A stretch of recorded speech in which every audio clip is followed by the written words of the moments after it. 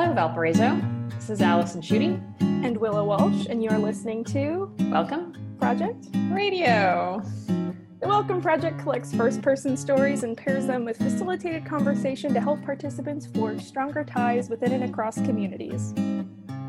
We vision a world in which people are curious about and actively seek to engage those who are different from themselves. We are proudly underwritten by Asana Yoga Center and Roots Organic Juice Cafe, two excellent ways to feel good during a pandemic. They're located online at asanacenter.com and rootsjuicecafe.com. Theme music is provided by WVLP's very own Paul Schreiner. Thanks, Paul. Today we bring you 3 stories from the Welcome Project's Invisible Initiative, so listen up. To give you a rundown of things, we'll play 3 stories all together today, and we'll pause to discuss the storyteller's experience between each. And we have a special guest today, Reagan Skaggs. Yay! And it occurs to me that this might be a good time to tell you a little bit more about ourselves. The Welcome Project is a story collection project that's directed by Valparaiso University professors Liz Werfel and Allison Schutte. And at the university, students can volunteer to collect, edit, and facilitate the stories from the archive. And that's how Reagan and I got started. So Reagan, tell us a little bit about how you worked on the project or what you enjoyed about it. I did a little bit of everything when I got to volunteer for the Welcome Project. So I helped edit at least one video, and I helped to facilitate some conversations and do some transcriptions. My favorite thing was definitely facilitating conversations, which Willow and I got to do together quite a lot. Yeah, and Willow, you've not really gotten to talk about how you contributed to the project. You were with us for almost 4 years, maybe it was 3? Yeah, I think it was 3. Yeah, no, and I basically did the same thing as Reagan. I was a sidekick along a lot of the times we went out to host facilitations and presentations and Gary, and then we went down to Indianapolis at one time. But a lot of the same things, just hosting facilitations, conversations, just like the ones we're having, but with a group of folks. Been doing that for a few years, and obviously you can't get rid of me. Wouldn't want to. The other news would be that this is our 10th year, official 10th year. We decided we started officially in 2010. So yeah, we're celebrating 10 years, which is kind of crazy. Some of you, if you've listened to other episodes where we talk about the Invisible Project, maybe have heard us give some context for that initiative. But because our stories today also, again, come from the Invisible Project, we wanted to let you all know that it was 5 years ago in 2015 that Liz and I were approached by some nonprofits in the county, Porter County Coalition for Affordable Housing, Housing Opportunities, Gabriel's Horn, and Dayspring Women's Center. They wanted to collect stories on homelessness and what it looks like in Porter County. And Willow, tell us a little bit about some of the nonprofits and their mission statements. Yeah, so Housing Opportunities is a nonprofit that resolves and prevents homelessness for adults, children, and seniors in Porter and LaPorte counties. Gabriel's Horn helps homeless women and children rebuild their lives and independence with dignity by providing shelter, education, counseling, and referrals to community connections. And Dayspring Women's Center is a day center in Valparaiso serving women who are homeless or at risk of becoming homeless by providing education, counseling, and resources.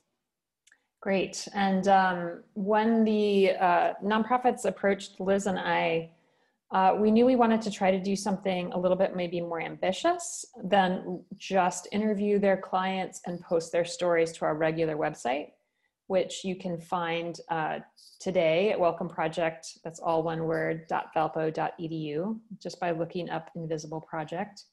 So we partnered with the Porter County Museum here in Valparaiso, and they were really interested in the idea of a mobile exhibit. So then we brought in Professor Yo from Valparaiso University in the graphic design course with her graduate digital media program students, and they did infographics for the mobile exhibit. And that toured Porter County, it's starting at the museum, and then it went to about 20 different sites before it came to rest at Housing Opportunities. So you can't see the mobile exhibit anymore, but you can still find those Invisible Project stories on our website, welcomeproject.valpo.edu.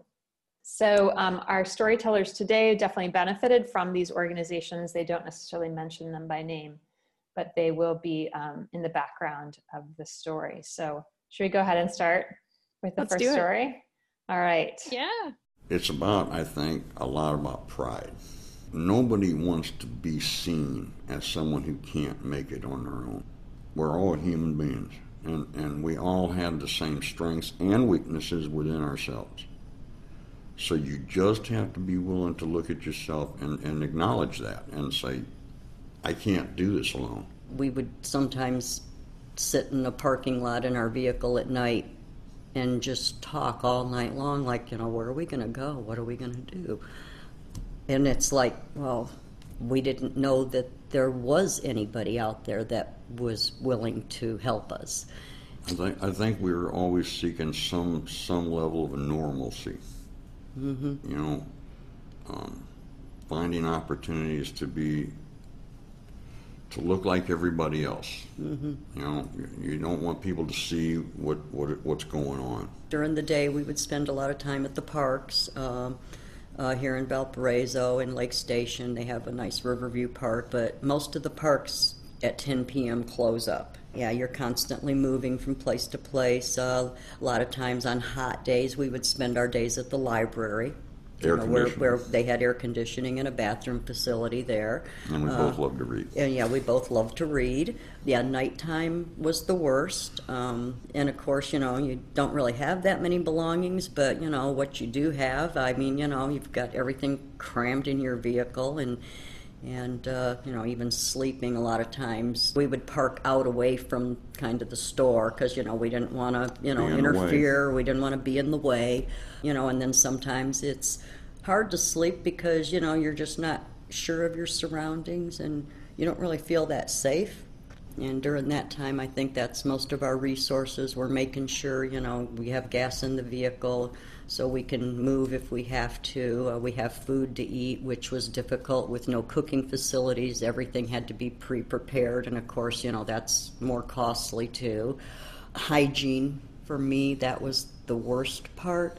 Restroom facilities and hygiene. Of course, it was summertime when we were homeless, which I think we were fortunate because we could go up to the park and we could go swimming, and we kept lots of empty gallon jugs and we'd fill them with water. And like I said, it was summertime, so it wasn't so bad, having to wash your hair with cold water.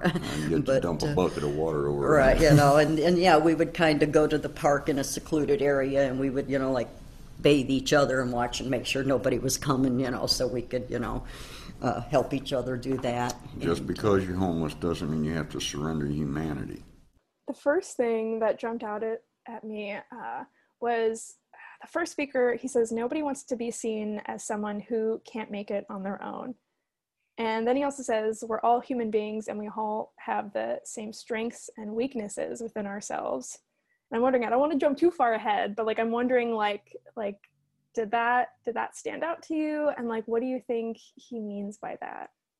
I think that, especially when I think of homelessness and particularly these speakers, experience of seemingly this, just based off of this one story, this very sudden experience of homelessness, I think that particularly within a Western or an American perspective, there is very much this kind of almost an illusion of independence. So this idea that if you have a job, you're going to be able to be perfectly self-sufficient, when in reality, anything can happen to make the job no longer be there, or something can happen in such a way where you no longer have access to the same things that everybody has access to, no matter how capable you are as an individual. That independence, that self-sufficiency isn't quite as much of a reality as I think a lot of people would like it to be. Yeah, but it's such an American ideal, right? That you can do this all on your own. All right, you're listening to WVLP. This is Allison Schutte and Willow Walsh with Reagan Skaggs today, our guest. I think this doesn't fully answer your question yet, Willow, so make sure that you reinsert it. But I'm curious for both of you, and maybe Willow, you can start. We get such a nice detailed, well, nice is maybe the wrong word because it wasn't comfortable for them, but they give such a detailed portrait of what their experience of homelessness was like. And I'm curious about which features of that experience stood out most to you too. Yeah, no, I think that's a great point. Like, I think, like Reagan, a little bit off of what you were saying too, like we don't necessarily, not only do we not feel this close to homelessness, but also I think it's like, it's almost hard to imagine like these realities. So I'm wondering like, you know, so it's like we would sit in our vehicle at night and just like saying like, okay, the parks close at 10 p.m. like, and then the nights are the hardest because you kind of have to figure out where to go. And so to have this sort of like mental map of like when places close at night and like, you know, knowing, you know, to go to the library because it has air conditioning, or it's like easier in the summer because you have to bathe with a bucket of cold water over your head, and like all of these fine details that kind of fill in the experience that, you know, like I wouldn't necessarily have thought about. Yeah, it definitely emphasizes to me how vital public spaces are, and free public spaces are to all facets of our community. Like obviously not just the homeless are using these public spaces, but just how vital and how connected they can still let people be to a community despite like facing huge loss and huge loss of independence. Yeah, that's a really good point actually, because they talk about wanting normalcy, right? And just to appear like everybody else, which, you know, you can do if you are just a citizen going to the library or just a resident who's hanging out in their park. Like that's a normal everyday thing. But for them, it has so much more meaning. And yet they don't want people to realize how much more meaning it has for them, so that they can, like you said, be connected to their community, even though they feel so insecure and vulnerable. Yeah, and it even feels like they're not entirely comfortable being in the public spaces too. Like they mentioned like seclusion a couple of times, like, you know, like we want to go to the back of the parking lot, or we have to like hide in a secluded area in the park. And I know that one was for bathing, but I mean, it just feels like just being fully present in those spaces, I don't get the sense that they're very comfortable with that. Like I don't know, like I think like what you're saying there with like the normalcy of like going to the library when it's not as much of a necessity for your everyday, like there's a little bit of a rub there of using that space. I was so struck by the parking lot and like, you know, not wanting to interfere, not wanting to be in the way. I feel like a lot of our assumptions around people who are experiencing homelessness is that they are an imposition. You know, like at least I've talked about this before, like my stereotype of the homeless person used to be the person who's sleeping on the streets. So, you know, either like the cardboard box that's in the way if you're trying to navigate a city street, or somebody who's asking you for change and you feel like they're imposing on you. And that is, you know, to hear that someone who's experiencing homelessness like hates the fact that they might be perceived that way, I thought was an interesting way of getting me to really recognize that assumption that I was making. I wonder if you all think that there's other ways of getting at some of our stereotypes. Like, you know, they end this story by talking about like, you don't have to surrender your humanity just because you're homeless.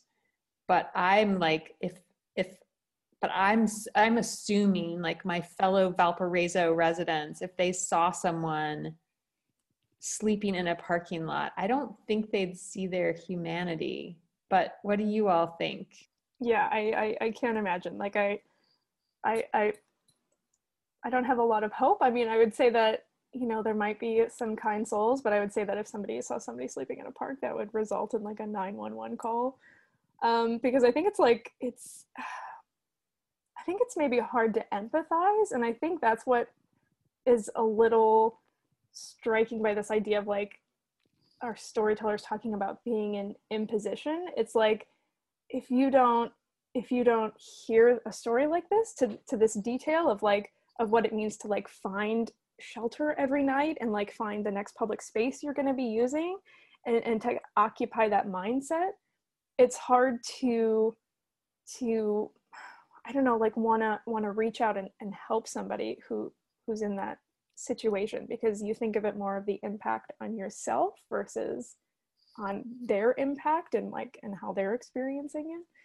So I don't know, in terms of like surrendering humanity, I mean, I don't know, I don't think I got to that very well. I don't know, Reagan, what do you think?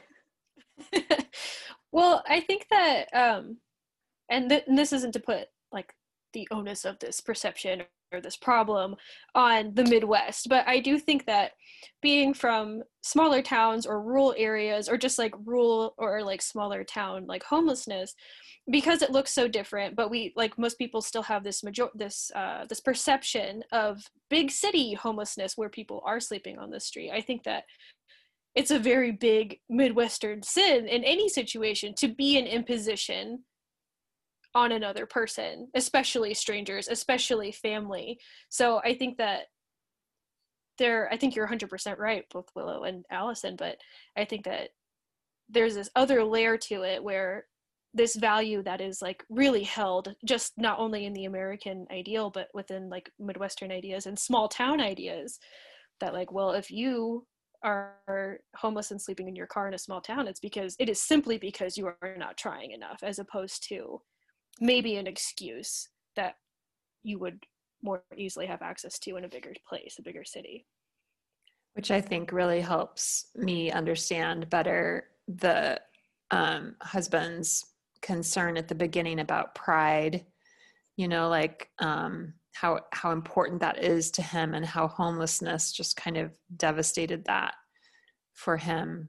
It is really this, because it's a cultural value, it's a real judgment that you feel being made against yourself by your condition and situation, and you just assume that others, well, he didn't say this, so I guess this is me now, like the judgment, feeling like everybody is seeing you as weak as opposed to what you want to be seen as in terms of strength and ability to take care of yourself.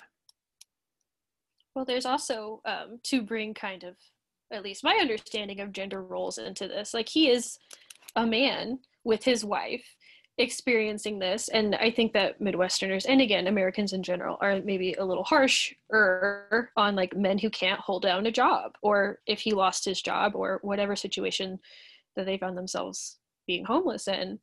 I think that he might feel an additional pressure or an additional like slight or insult because like not being able to provide for himself and his family, but also homeless men are looked upon like much less sympathetically than homeless women and children.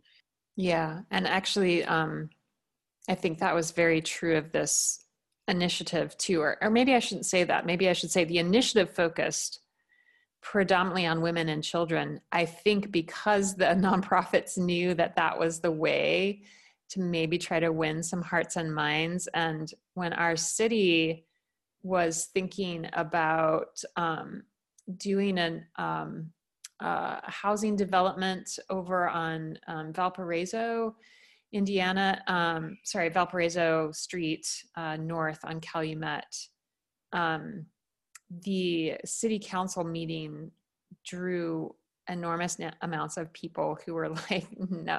And it was specifically, I think, to help the men in that facility. It was going to be like a shelter for them, or a transitional housing. And the city residents were like, not in my backyard. And so much of it had to do with that stereotype around homeless men, again, which is not necessarily even the picture of homeless men in Porter County, our small town, but is informed by this media presentation or our experiences of walking around in a bigger city like Chicago. I think this is a good time too to transition to their second story, because we learn a little bit about how they found themselves in homelessness, and some of the stuff around gender I think comes up in interesting ways in this second story, which is called Tailspin. When we first came back to Indiana, we went to his sister's, and she let us stay with her for a little while. Then we got a place. And we both got a job, and from there everything seemed like it was going pretty good. And we had been here 4 years when his sister passed away. And that was like the final straw for me. I was broke. Yeah. I was working. My hours got cut.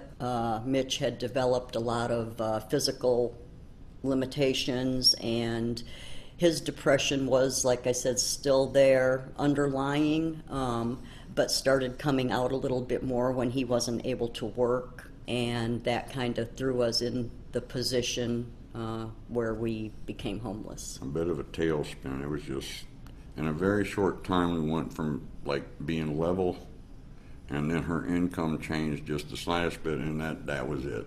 It just kicked the underpinnings right out from under us. Right.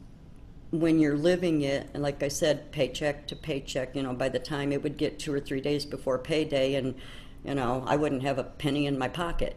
And when, my hours started getting cut due to the economy, business wasn't as good. I was working at a restaurant, it's like I'm driving 18 miles one way to get to work and 18 miles back. Well, that's, taking a lot of gas. I need something closer to home. Due to my age, people kind of were more looking at me not as an asset, but as a risk. Wow, she's not going to be somebody long term. She may develop health issues. She may call off work. We don't know what's going to go on. And I think that was where I started having difficulties finding employment. So when we couldn't pay our lot rent, they, basically you have 15 days to either pay or evacuate, and not having any immediate family or anybody that could help us or provide a place for us to stay. Our children were in Wisconsin, and neither one of them was really in a position to do anything for us. It was kind of a snowball effect. We did live in our vehicle for approximately 4 months before one of my co-workers had told me about housing opportunities. We checked into that, and took us about another month, and they accepted us into their program and provided us with a place to stay. All right, you're listening to WVLP. This is Allison Schutte and Willow Walsh with Reagan Skaggs. Today, our guest, we're talking about one of our stories from the Invisible Project. So stories of people experiencing homelessness in Porter County. And this has been, you just heard the second part of this couple's story. So Reagan, what's the tailspin? That's the title we gave to this story. When the husband talks about the tailspin, how would you unpack that? Basically, it sounds like one big tragedy followed by a couple small tragedies, and they happened in quick enough succession to just kind of push them off of stability. So, his sister dying, and then dealing with his depression. It sounds like he became physically disabled at some point, and was no longer able to hold a job due to his physical disability. And then his wife, who was in the service industry, got her hours cut, and from there, they became homeless. Do you want to add anything to that, Willow, in terms of that tailspin? Yeah, and I think it's really similar to the other storyteller we heard from the Invisible Project, right? Like, it's just this temporary thing, it's just like they were there with his sister up until a certain point, and then his sister passed away, and just kind of threw everything out of balance, and you have no support from there. And then his physical limitations that he had, and he couldn't hold down the job anymore, and then her hours started getting cut. It was just all of these compiling things that put them from being level, like he said, back into homelessness. Yeah, I just think that metaphor of tailspin, like if I'm actually picturing the plane that's like going into that loop, and how nauseating that would be, and like this sense of like the absolute inability to stop things and get your bearings, right? Like how frightening that would be. Yeah, and it just feels like there's a lot that would need to happen, because it almost feels like, if we're going to continue that metaphor there too, it's like once that tailspin happens, it feels like the further down you get in that tailspin, the harder it is going to be to get out of it. But once you've got the first ring of the tailspin, you know, once you lose your place to live, or once you lose, you know, half of your household income, it becomes really hard to kind of, you know, get out of the following tailspin rings that just keep you, you know, pull you further down. It makes me think of, not that I know a ton about planes and tailspins with planes, but like at least when you are driving a car and you're in a similar situation, like you get caught on black ice and you're in a circle, the biggest and best thing you can do is to like let it happen and not try to push on your brakes. But unfortunately, a lot of the time, especially if like you are living paycheck to paycheck, like you don't have time to let that tailspin work itself out. You don't have time to like recover from your sister's death and becoming recently disabled and no longer being able to hold down a job because you have to make rent. Yeah, and I'm wondering how hard, you know, sometimes people, I think, don't necessarily, sorry, let me say that again. Like, I feel like people, when they hear the word depression, they think somebody's like really sad. But if he's clinically depressed, like then he's unable to sort of pull himself into a role of participation, even not even like working to help make money because he's physically disabled. So that's not a possibility. But I'm trying to imagine, like, for his spouse, like for her having a partner who's disabled physically and now mentally by the depression, and she's encountering all this bias in workplace, whether it's around like there's not going to give enough hours because the economy is flagging, or it's her age and they're not wanting to invest in her because maybe she'll get sick, or you know, she won't be around long enough for whatever training they want to help their employees with. So that just seems like another piece of this that they just kind of hint at, because in retrospect it seems like maybe she's been really capable, but I can't imagine what that felt like at the time. Yeah, it feels like disposition must be like the only thing you have to hang your hat on at that point. Like, it's just like, man, if just this is just going to keep happening, one thing after another, you know, like becoming physically disabled, not being able to work anymore, you know, not getting enough hours, you know, it's just like, again, the tailspin, all the rings of the tailspin. It's just like the only thing you have is to, you know, face up to it in a good way, you know, put a smile on, I suppose, you know, because it's the reality. So, you know, to kind of have that taken out from you, I suppose for her husband, that would make me think of, you know, his sister's death and his depression, of course. And then, you know, like you said, for her at work, you know, she no longer has her husband to rely on for that, you know, to keep up I don't know if disposition is a great word, but like being, yeah, like just like, I don't know, like being able to kind of deal with it in the best way that you can. And so, and for her, I guess that would be, you know, leaning on others. And she's already said that they don't have too much of a support system. You know, their kids are in Wisconsin. They don't have too many, you know, family members around them. And so it's, you know, for her, I would suppose it would be folks at work that you could lean on, you know, like for that. And it sounds like she's not getting the support there. So, I mean, to me, that's just another ring in the tailspin, right? That it can't even be, it's hard to face up to, I think, emotionally with all of this going on.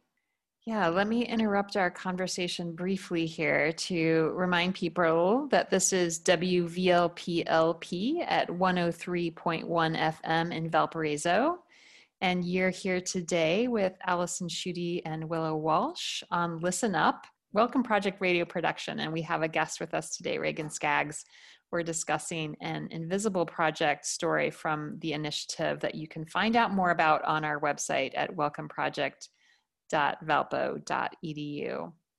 So Willow, do you, or Reagan, I don't know if you prepared questions, or do you have another question about this particular story of how this couple found themselves homeless?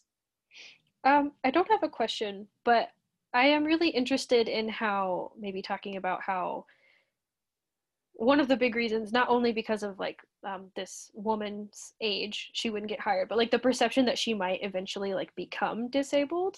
So like thinking about that thinking about her husband's current disability, and then thinking like, what kind of social nets do we have for people who don't, for whatever reason, don't have family, don't have access to family? Like what do social supports look like for people who are in those situations? Yeah, and I think that's related to a question that I had, which is that I feel like a lot of times, again, this is a perception thing, we often look at people experiencing homelessness and we think, maybe because we're scared it could happen to us, I don't know, that it has to be their own moral failing and or like their unwillingness to work.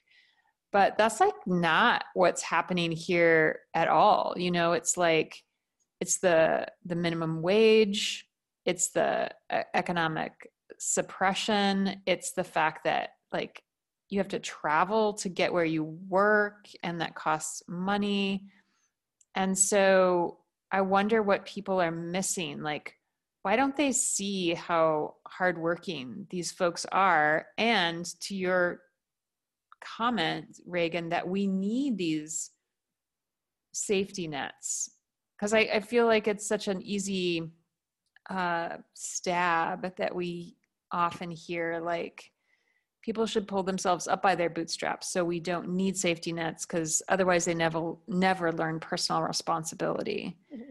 But this story makes it so clear that like personal responsibility is not enough. But this is maybe an unanswerable question in some sense, but like, why don't people see that? I don't know if you have thoughts, Willow, from hearing this story, like what's like below the line of visibility? Yeah, I mean, I would say that it must seem easy from the outside, right? Like it's just as easy as walking in somewhere and handing in your application and having an interview and getting a job. Like I think it just feels that easy because that would be their experience, right? To be able to have a job and to not experience homelessness in this way. And so I don't think, you know, folks who haven't been in this situation would understand it not working out that easily, you know, like not understand that like walking into a job, you know, being, you know, our storyteller was talking about, you know, age discrimination, you know, not understanding that she could walk in there and just by the way she looks, for the people interviewing her not to have faith in her or her manager not to have faith in her. And I would say that, you know, that's not something that we see because that's not something we've experienced. So I think, I don't know, on my end, like that, it just seems all too easy to be like, well, you know, I went to school and I went and I applied for a job and I have one. And why couldn't somebody else do that? You know, it's because I don't understand like all of the roadblocks up until that point. And if I'm not shown all the roadblocks, like, you know, age discrimination, disability discrimination, it becomes hard to imagine as hurdles. I think it's, the idea is that it's just hard to see all the hurdles when you've had so few.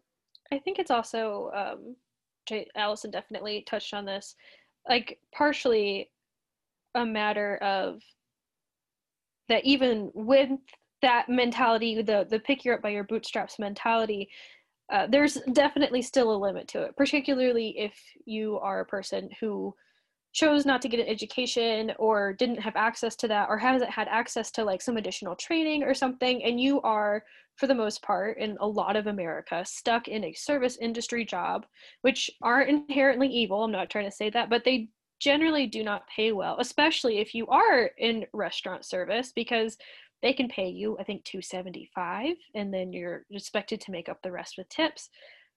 That's not enough for most people to live on.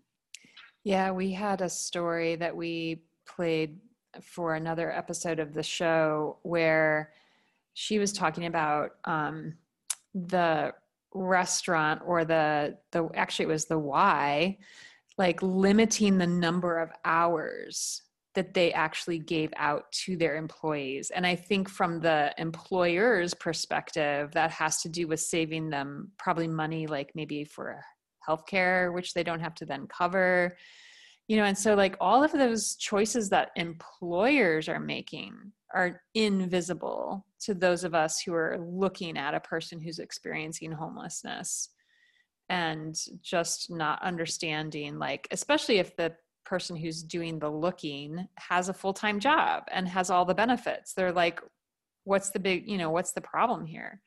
All right, you're listening to WVLP. This is Allison Schutte and Willow Walsh with Reagan Skaggs today, our guest.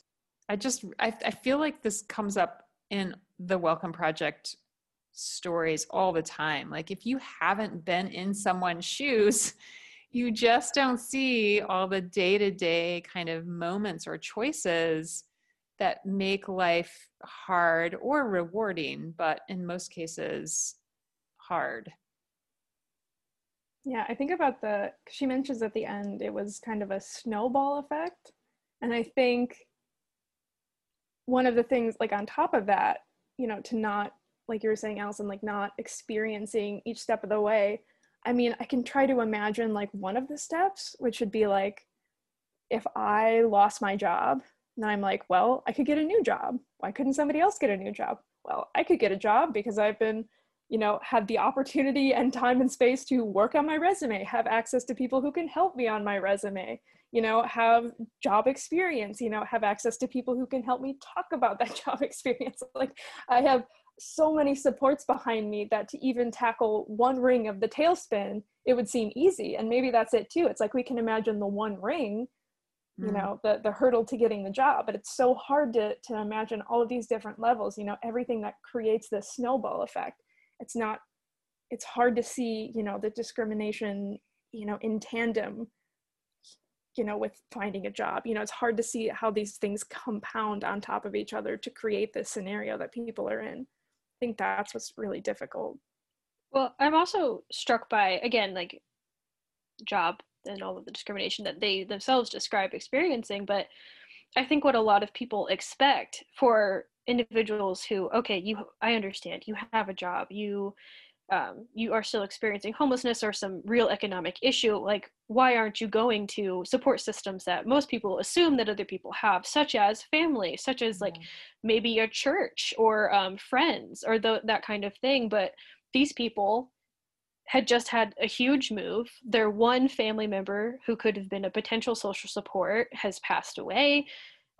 They don't mention anything about being a part of like a church or a volunteer or a social organization of any type. So like this is a true lack of social ties that I think a lot of like average people or people who maybe don't think about homelessness as much would expect to kind of pick up those pieces or to help them pick up those pieces. And not everybody has access to those social resources.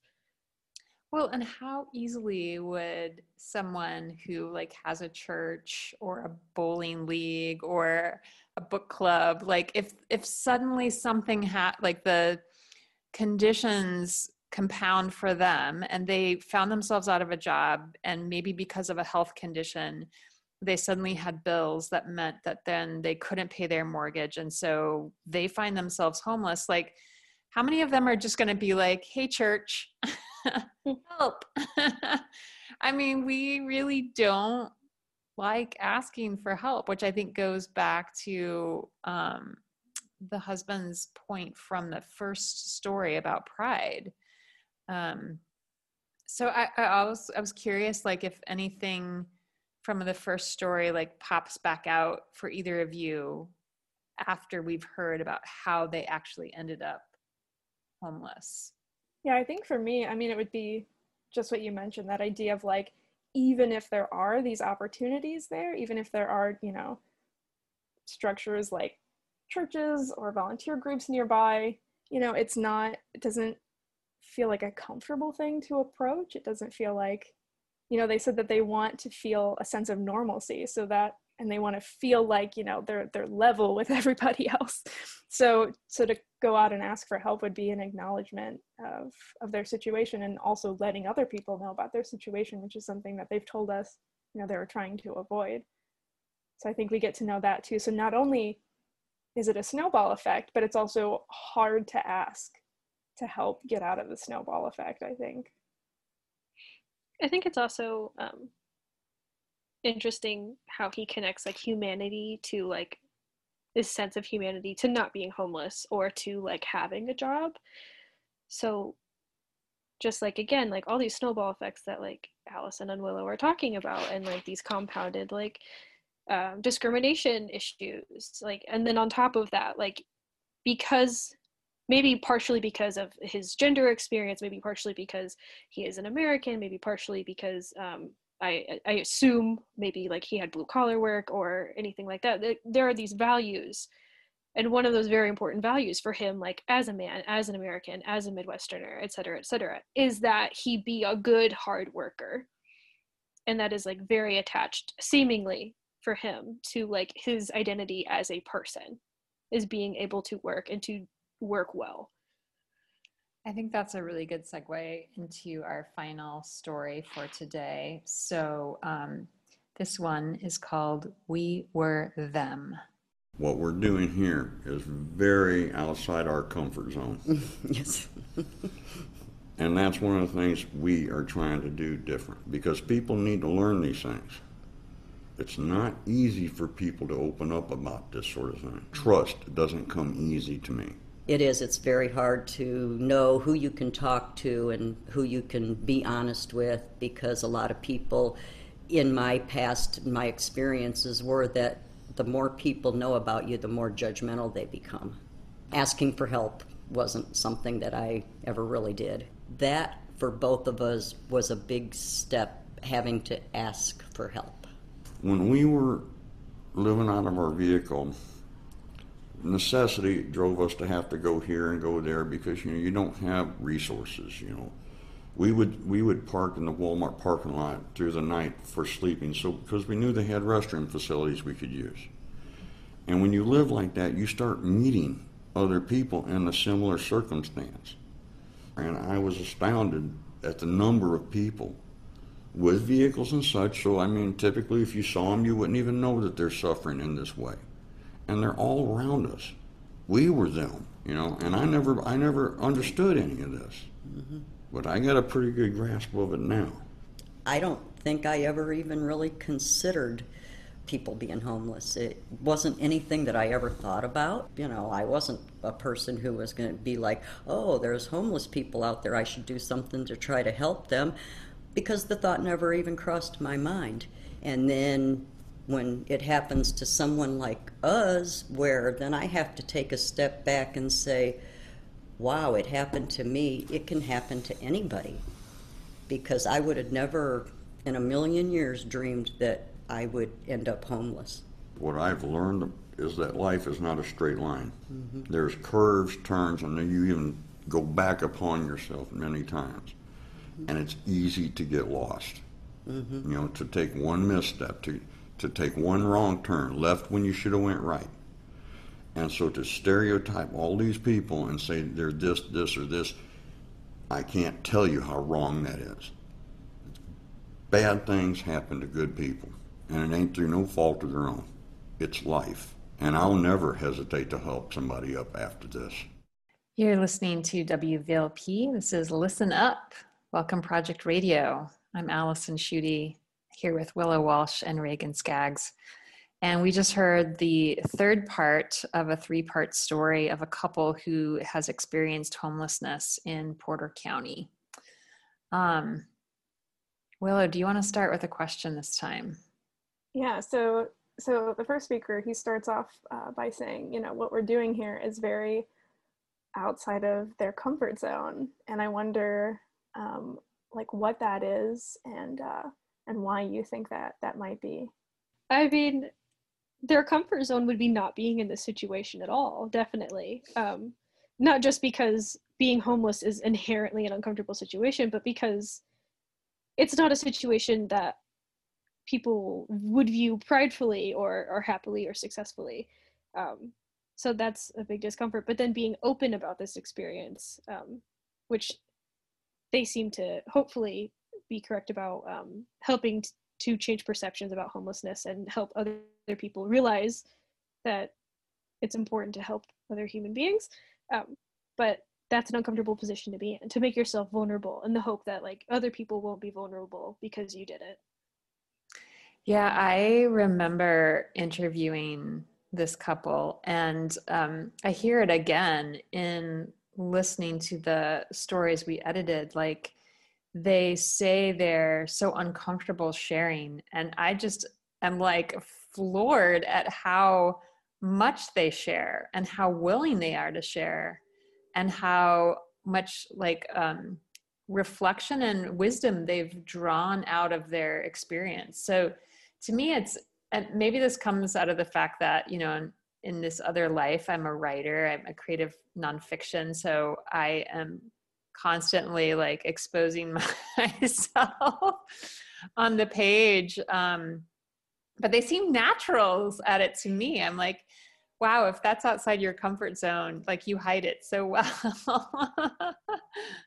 I think too, like there's almost something like, you know, to say, you know, this is outside of our comfort zone, but be really comfortable about talking about, you know, in depth about their experience. There's also something at the end that kind of links up with that to me, and that's taking hold of he's talking about, you know, there's turns in life, it's not a straight line, there's lefts, there's rights, you take one misstep and you get lost. And that line really stood out to me, because it was almost like, it sounds like they felt like they took the wrong step, like it was their misstep. It was, you know, I don't know, there's their ability to really reflect on their experience and talk about it. So if they're, I mean, it's kind of like, I don't know, engaging isn't the right term. Like, it's, for me it is, because this is so outside of my, it's really helpful for me as somebody who has never experienced this before to understand it more.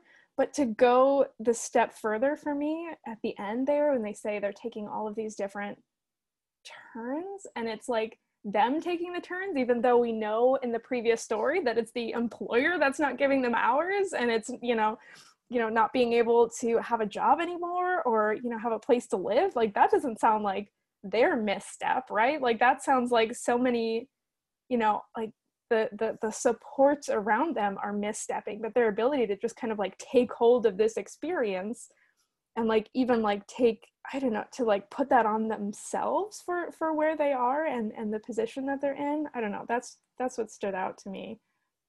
Yeah, about I wonder that part. if it has to do with some sense of, I don't know if guilt is the right word. I don't think it quite is, but when our female storyteller talks about how I never even thought about homelessness or conceived of homelessness, like this idea that people need to learn these things.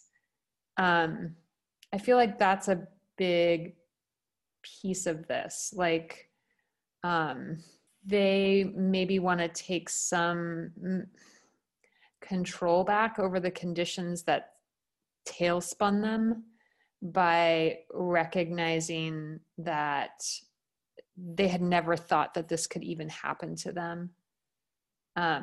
So let me try to pose this as a question. Like, why do the storytellers feel like people need to learn these things? I don't know if you want to take a stab at that, Reagan. I think that a lot of people, both that go through these situations and that learn about them, really think, or at least hope, that sharing these stories will help create less of these stories. So this very real thought that hopefully, because I'm telling you what happened to me, or I'm telling you what happened to my loved one, we can prevent this from happening again, or we can make it so it happens to less people. Okay, I don't know why that made me think of our male storyteller thinking about like being in the parking lot of Walmart as a person experiencing homelessness meant you saw like all the people around you who were in the same situation, and just realizing how many people were in the same situation. There's something about that that's, I don't know, sort of astounding to me, and makes me then relate to our female storyteller when she says, like, I never thought about homelessness. I mean, how many times have I been in a parking lot and not necessarily been aware of, like, or just assuming that everybody's car that's there is because they're shopping, you know? So that, I don't know, that level of not just operating at some kind of everyday doing my business kind of thing, but finding some way to be more, I don't even know what the right word is because curious doesn't seem like the right word, but just making myself more cognizant that not everybody that is around me is having my same experience. Like there's as many experiences happening as there are people, or we could even expand it to other beings, you know, like, and that might mean I'm missing something and maybe I ought to pay better attention. Yeah, I wonder too, it's like, it feels like there's a couple of different things that they tell us. There's like this idea that you don't know how many people around you are in this situation, but also, you know, she says, you know, wow, it happened to me, it happened to anybody. And I almost wonder, like, you know, I could say that too, like, it happened to me, it could happen to anybody. And I don't know if this is totally related, but my experience of like figuring out I was like a queer person was that, like, I used to think that like queer people were like, you know, they're like queer people, like that's who they are, right? It's like a certain type of person. And so to like figure out that like I was queer, it was like, oh, okay, so like I had this all wrong in my head. Like this is not like, you're not like a certain type of person, you're just like, I'm here and like this is like what I'm a part of. It's like, you know, it's not like a certain thing.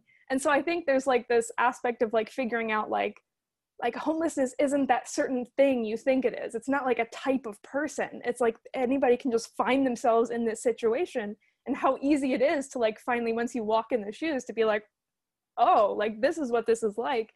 And so it feels like by sharing their experience, they can kind of help us to understand, you know, this isn't a, you know, you can't point your finger and tell us that we're a specific thing, because look at this experience, and like also look at how many other people are going through this too. So I think it helps us understand a little bit more about, you know, maybe sort of bridging that separation that we have in our mind of like what homelessness looks like in Valparaiso. All right, you're listening to WVLP. This is Allison Schutte and Willow Walsh with Reagan Skaggs today, our guest. Well, I think that goes back to Allison's statement, I think about the first story, so a while ago at this point, but about like perceptions of like urban homelessness and like what urban homelessness would mean to a small town person, and like how those perceptions like carry over and then somehow like apply like these stereotypes, which probably are not true about the urban homeless either, to you as a person who has like maybe a higher sense of like small town values. Yeah, I think your analogy, Willow, of thinking about what revelations you had when you realized you were queer, and there's something about the way that we other people that makes them, this goes back to his comment about humanity too, like where if, again, I think this is so unconscious, right? It just is happening without our thinking about it at all. If somebody is other to us, then we've limited them, we've like shrunk them or restricted them to something that's not fully human, I think. I mean, I had the same experience with queerness, where like when I met my first lesbian, I was like, oh, you're just like me. And like, there was something about the way that I was raised, and a lot of it had to do with the religious worldview that I was raised under, that I didn't understand until that moment when the first queer person was a full human to me, that I recognized I had been dehumanizing people. And I don't think, well, speaking as somebody who has judged homeless people before, I don't think I realized I was dehumanizing them. I think I just thought that they, you know, fit this kind of image or something like that. So I feel like we have a lot of responsibility here, not just the three of us, but all of us, to really look at this habit we have of othering people. I mean, my God, like if we don't learn this now, like, and I'm talking about us as Americans at this point, just because, let's keep it somewhat specific. I mean, we have some real othering problems going on in our society right now that are making it impossible, or I should say, it feels to me like it's becoming less possible to live together. It's kind of making me think, Reagan, of your earlier comment about these spaces like the park or the library or the parking lot that are actually communal spaces. Let's start treating them as that. Yeah, no, you just kind of got me thinking. This is not a lot to do with anything, but just like being a person who has to be in a communal space due to like homelessness or not being able to like be at home for whatever reason, and then just kind of imagining what it might be like to have to hear snippets of conversation kind of either degrading the space you're in or degrading that like homeless people in general. Like, I don't know, like public spaces, again, I think especially in these stories are vital and should be cultivated. And I agree with you that like communal spaces should be communal, but I wonder what it's like to have to be in a communal space when you know that not everybody views it that way. That's a really good place to leave our listeners today. You've spent an hour with Allison Schutte and Willow Walsh. Listen Up, Welcome Project Radio here at WVLP. We want to really thank Reagan for joining us today. You've added so much to the conversation. So that's it. Thanks for listening, everybody. Thanks again to our sponsors, Asana Yoga Center at asanacenter.com and Roots Organic Juice Cafe at rootsjuicecafe.com. We here at Welcome Project Radio love to support our local businesses. Want to hear more Welcome Project stories? You can find us online at welcomeproject.valpo.edu and wherever you get your podcasts.